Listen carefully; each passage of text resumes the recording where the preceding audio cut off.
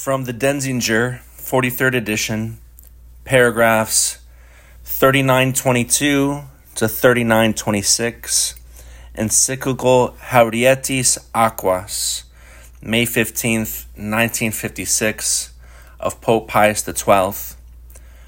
the motive and foundation for devotion to the Sacred Heart of Jesus. It is well known that the reasons why the Church gives the highest form of worship to the heart of the Divine Redeemer are two in number. The first, which applies also to the other sacred members of the body of Jesus Christ, rests on that principle whereby we recognize that his heart, the noblest part of human nature, is hypostatically united to the person of the Divine Word. Consequently, there must be paid to it that worship of adoration with which the Church honors the person of the incarnate Son of God himself. The other reason, which refers in a particular manner to the heart of the Divine Redeemer, and likewise demands in a special way that the highest form of worship be paid to it, arises from the fact that his heart, more than all the other members of his body, is the natural sign and symbol of his boundless love for the human race. There is in the Sacred Heart the symbol and express image of the infinite love of Jesus Christ that moves us to love in return. Christ united to his divine person a truly human nature, individual, whole, and perfect, which was conceived in the most pure womb of the Virgin Mary by the power of the Holy Spirit. Nothing, then, was wanting to the human nature that the Word of God united to himself. Consequently, he assumed it in no diminished way, in no different sense in what concerns the spiritual and the corporeal. That is, it was endowed with intellect and will, and the other internal and external faculties of perception, and, likewise, with the desires and all the natural impulses of the senses. Hence, since there can be no doubt that Jesus Christ received a true body, and had all the affections proper to the same, among which love surpassed all the rest, it is likewise beyond doubt that he was endowed with a physical heart like ours. For without this noblest part of the body,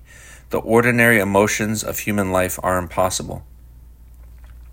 For these reasons, the heart of the incarnate Word is deservedly and rightly considered the chief sign and symbol of that threefold love with which the Divine Redeemer unceasingly loves his eternal Father and all mankind. It is a symbol of that divine love which he shares with the Father and the Holy Spirit, but which he, the Word made flesh, alone manifests through a weak and perishable body.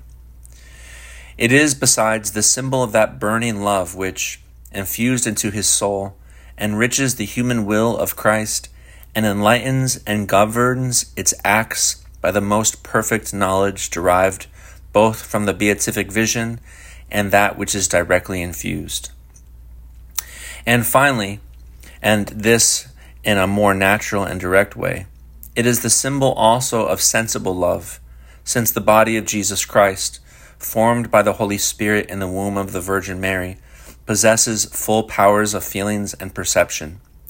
In fact, more so than any other human body. Thus, from something corporeal such as the heart of Jesus Christ with its natural meaning, it is both lawful and fitting for us to mount not only to its love as perceived by the senses, but also higher, to a consideration and adoration of the infused heavenly love, and finally to reflect on and adoration of the divine love of the Word incarnate. We do so since, in accordance with the faith by which we believe that both natures, the human and the divine, are united in the person of Christ, we can grasp in our minds those most intimate ties that unite the love of feeling of the physical heart of Jesus with that twofold spiritual love, namely the human and the divine love. For these loves must be spoken of not only as existing side by side in the adorable person of the Divine Redeemer,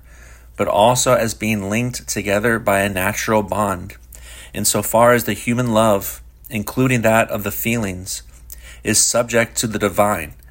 and, in due proportion, provides us with an image of the latter. We do not pretend, however, that we must contemplate and adore in the heart of Jesus what is called the formal image, that is to say, the perfect and absolute symbol of his divine love. For no created image is capable of adequately expressing the essence of this love. But a Christian, in paying honor along with the Church to the heart of Jesus, is adoring the symbol and, as it were, the visible sign of the divine charity. It is therefore essential at this point, in a doctrine of such importance and requiring such prudence, that each one constantly hold that the truth of the natural symbol by which the physical heart of Jesus is related to the person of the Word entirely depends upon the fundamental truth of the hypostatic union. Should anyone declare this to be untrue, he would be reviving false opinions, more than once condemned by the Church, for they are opposed to the oneness of the person of Christ, even though the two natures are each complete and distinct. The Motherhood of the Blessed Virgin Mary.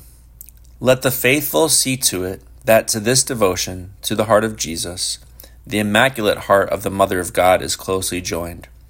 For by God's will, in carrying out the work of human redemption, the Blessed Virgin Mary was inseparably linked with Christ in such a manner that our salvation sprang from the love and the sufferings of Jesus Christ, to which the love and sorrows of his mother was intimately united. It is then entirely fitting that the Christian people, who received the divine life from Christ through Mary, after they have paid their debt of honor to the Sacred Heart of Jesus, should also offer to the most loving heart of their Heavenly Mother the corresponding acts of piety, affection, gratitude, and expiation.